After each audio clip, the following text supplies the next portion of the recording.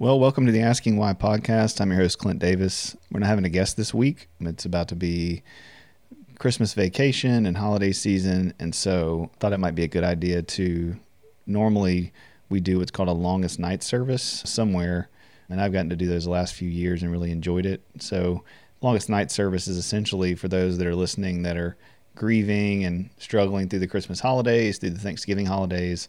So many times during this season, there's so much happiness going on that, some of us don't feel that, or some people feel like disconnected from the joy of the holidays. And so, they do a service to kind of commemorate those that we've lost and those that are struggling. But since COVID's here this year, we can't really do those type of services and not a lot of anointing with oil going on. And so I figured that I would do this podcast this way. So you're going to just listen to me for a few minutes. I don't know how long this will go, so hang in there. One of the things that is hard about this season is that our culture does such an awful job with pain and suffering, dealing with people's grief, dealing with people's loss. And the reality is that the holiday season, Christmas, is filled with both good and bad things. So this podcast is really for anyone grieving or processing loss during this time where most of us are, seeing a lot of glee and happiness and, the lights and the decorations and the songs and people smiling and being excited. And so this is for you that if you're out there suffering or struggling or have done that in the past or in the future, that this is for you. So for those that don't know me, my name's Clint Davis, and I'm a counselor and a director of recovery for the Hub Urban Ministry. My own Clint Davis Counseling. It's a mental health practice here in Shreveport, Louisiana. We have 15 to 17, I don't know at this point, therapists and counselors and social workers, some doctors and pediatricians and other people that are on our staff, and we work with mental health. And so, personally and professionally, this topic is near and dear to my heart. Grief, pain, and loss, during the holidays is a difficult battle for myself and for my family, and especially those I work with. We know it well. So everybody listening is here for different reasons. Maybe you're lonely. Maybe you're struggling with new grief and it's fresh on your mind and heart. Maybe it's old grief that's crept back up and you came to listen to this for some comfort. Whatever the reason, we welcome you and we're thankful that you're here to listen and take a moment to just sit in your sorrow a little bit with us. We show up together in this place with, zero judgment or expectations. If you are in your car, at the gym, or on a walk, I just want you to take a moment, take some deep breaths, pause, center yourself, check in with your body. Just be in this space with us and allow the love of God to surround you, to comfort you, and just let my voice remind you that you're not alone, that you're not out there struggling through grief alone, that people know that pain and we know that heartache and that we're here for you. I don't know how this is going to go. And honestly, the only expectation I have is that King Jesus will meet us with his unending, undeserved peace and comfort, that he will show up with a love that changes everything. He will take us by the hand and he will dance with us on the shores of despair, watching the waves of grief come and go.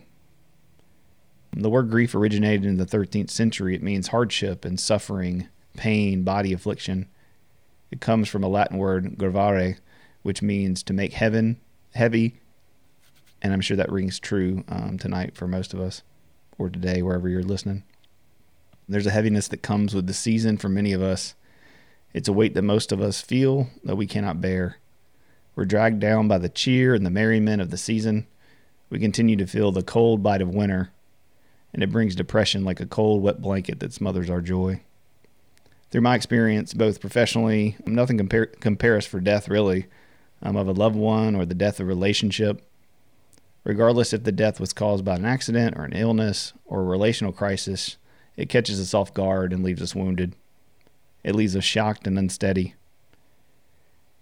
Death and loss are so deeply personal and stunningly final. Nothing can prepare us for arrival. Death and broken relationships are the anti-gospel, in my opinion. They were never supposed to happen, and they were never in God's plan for his creation and his children. In Genesis, it talks about how he made the world good.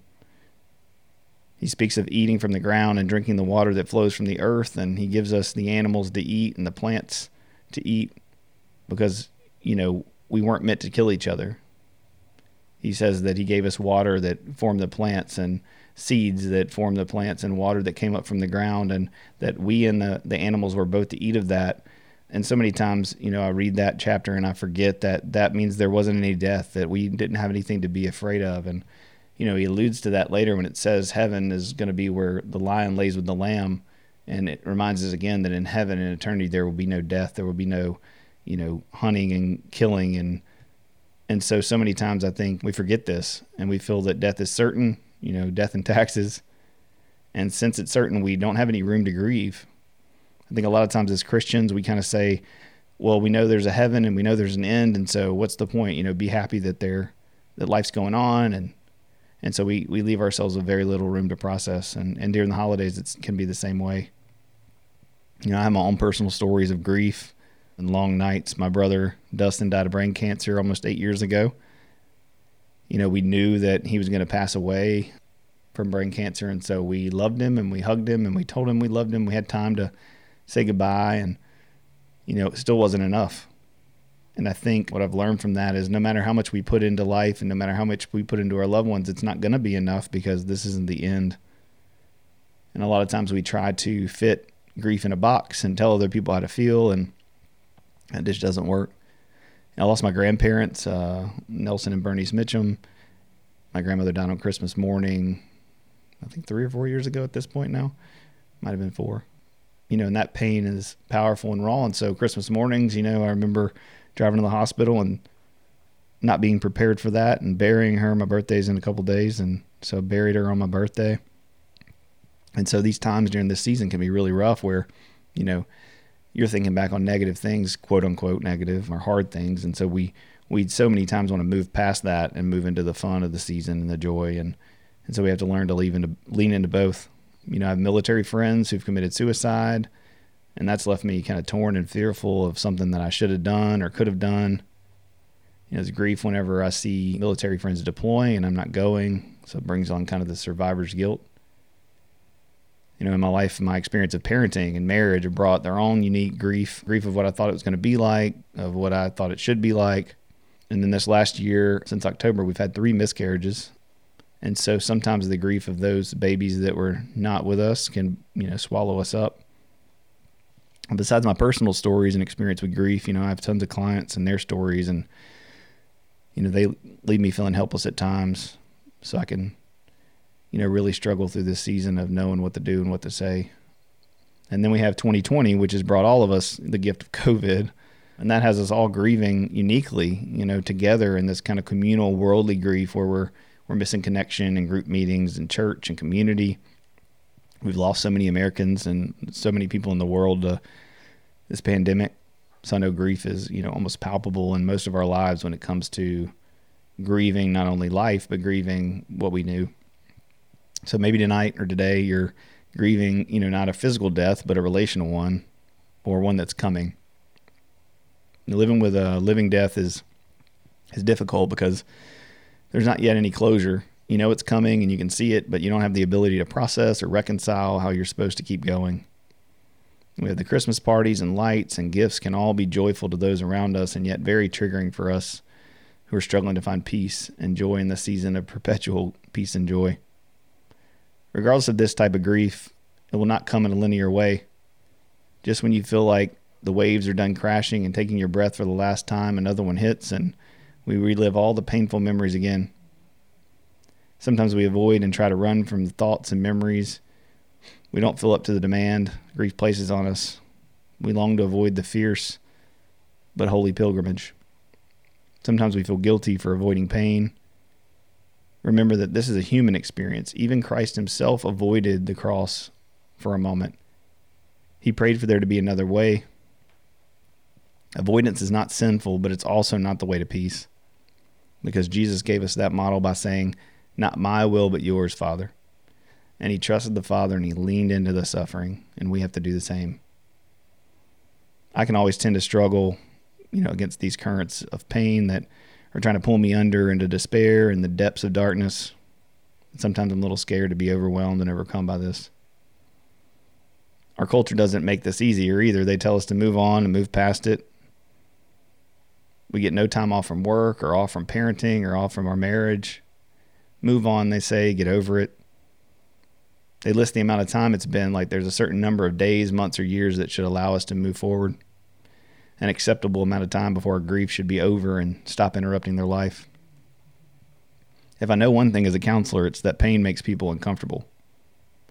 Our friends and our families kind of want to flee from it. Sometimes they're too busy trying to enjoy their own holiday to sit in our mess with us. When they do sit with us in the pain, sometimes they don't know what to say, but usually they say the wrong thing with good intentions. They try to take away our pain. They try to say something that will allow us to move forward so they will feel better.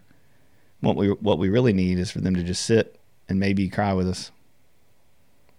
This hurts even worse because our pain has a purpose. Our loved ones that we love and that we've lost matter. Their place among us has now filled us with a void.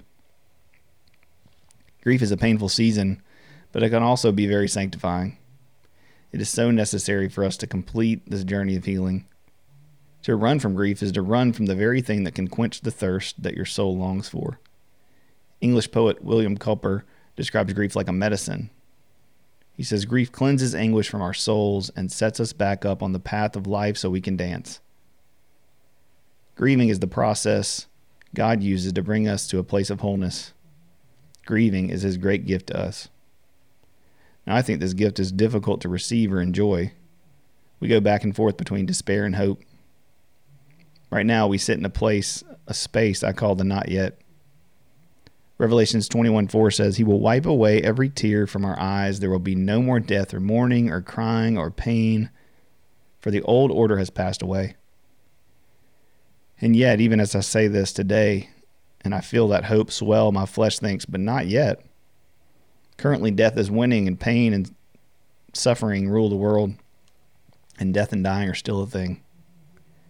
So as we live in this not yet, in order to feel and to find the peace, we must look to Jesus.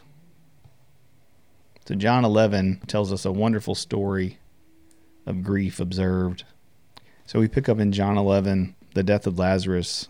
And so we know that Lazarus was a friend of Jesus, and Martha and Mary came to him, and they tell him that, Lazarus is sick, and they say, Lord, the one you love is sick. And Jesus says, this sickness will not end in death. No, it is God's glory, for God's glory, so that the God's Son may be glorified through it. But he kind of waits around for 2 more days, and he says, let's go back to Judea. He eventually says, are there not 12 hours in daylight? A man who walks by day will not stumble, for he sees by this world's light. It is when he walks by night that he stumbles, for he has no light. Our friend Lazarus has fallen asleep, but I'm going there to wake him. He says, Lazarus is dead, and for your sake I'm glad I was not there, so that you may believe me, but let us go to him. And so if you read through this chapter in chapter 11, you see Jesus does these things that are kind of contradictory to what Mary and Martha and the people think that he should be doing. On his arrival, Jesus found Lazarus had already been in the tomb for 4 days. Jesus says, I am the resurrection and the life. He who believes in me will live, even though he dies. Who never lives, believes in me, will never die. Do you believe this? So he asks these questions. So then he kind of goes to the grave and he stands before it, and he says, take away the stone. And they tell him it's been, there's a bad odor. And he said, did I not tell you that if you believe, you would see the glory of God? And then he prays to God and he says, Lazarus, come out. And so we know what happens. And so as you read that passage in John 11, there's so many things that we could talk about with this passage of Jesus going. We could speak of, the importance of friendship and the closeness that Mary and Martha had and Lazarus had with Jesus. We know that. We could talk about how they didn't even ask Jesus to do anything because they were so sure he would heal Lazarus. They just said, the one that you love is sick. Right? They didn't attribute all the works that Lazarus did to being the reason that Jesus would come. They attributed the love that Jesus had for Lazarus. We could talk about how Jesus goes to these dangerous places for us without worry or hesitation for himself. We could talk about Jesus being the resurrection and the life. All these things, we could go into.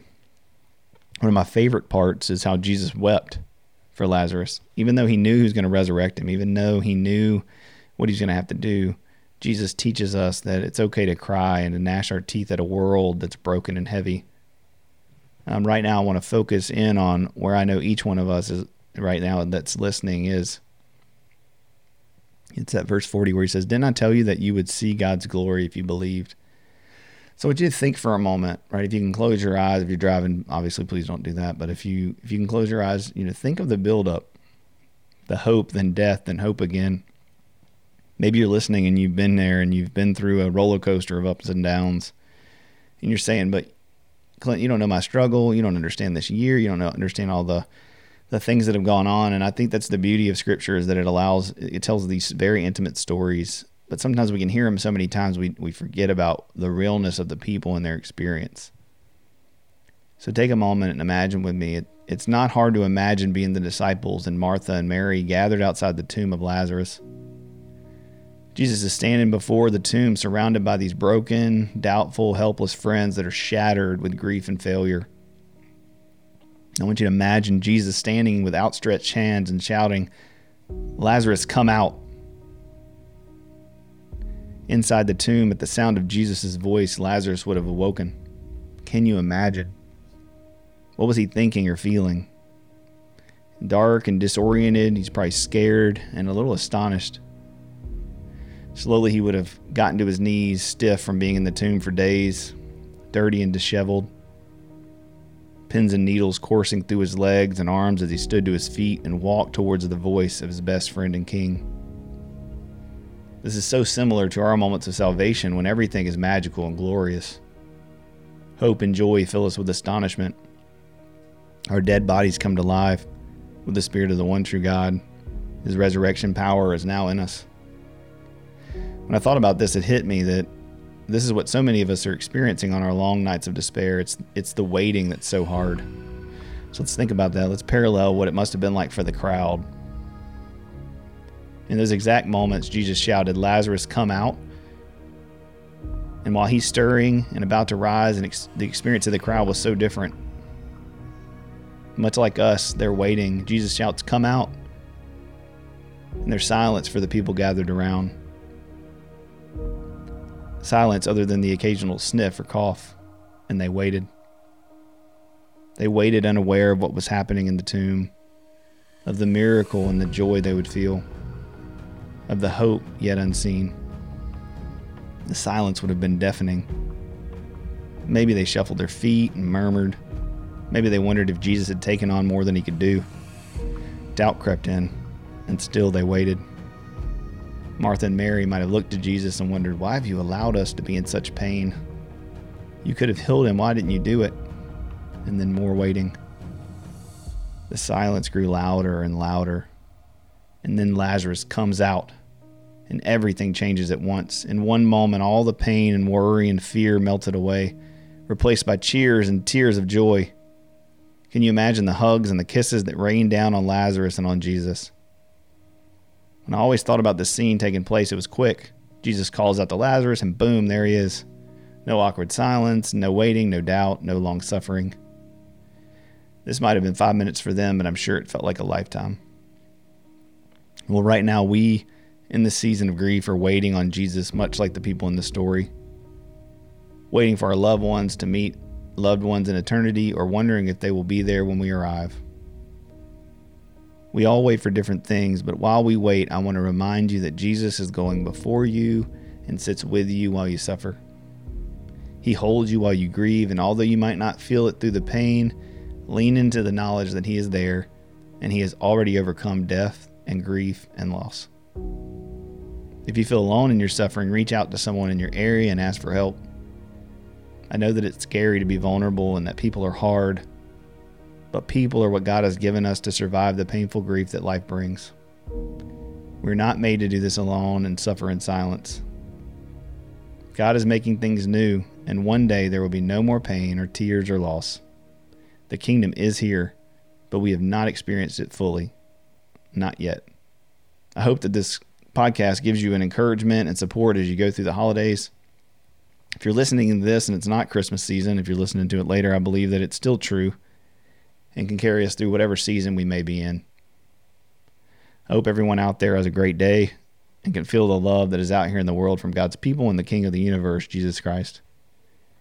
If you're interested in a counselor, please visit us at clintdaviscounseling.com or visit our Facebook page or Instagrams. You can subscribe to this podcast at Asking Why with Clint Davis on YouTube or any other places you listen to them.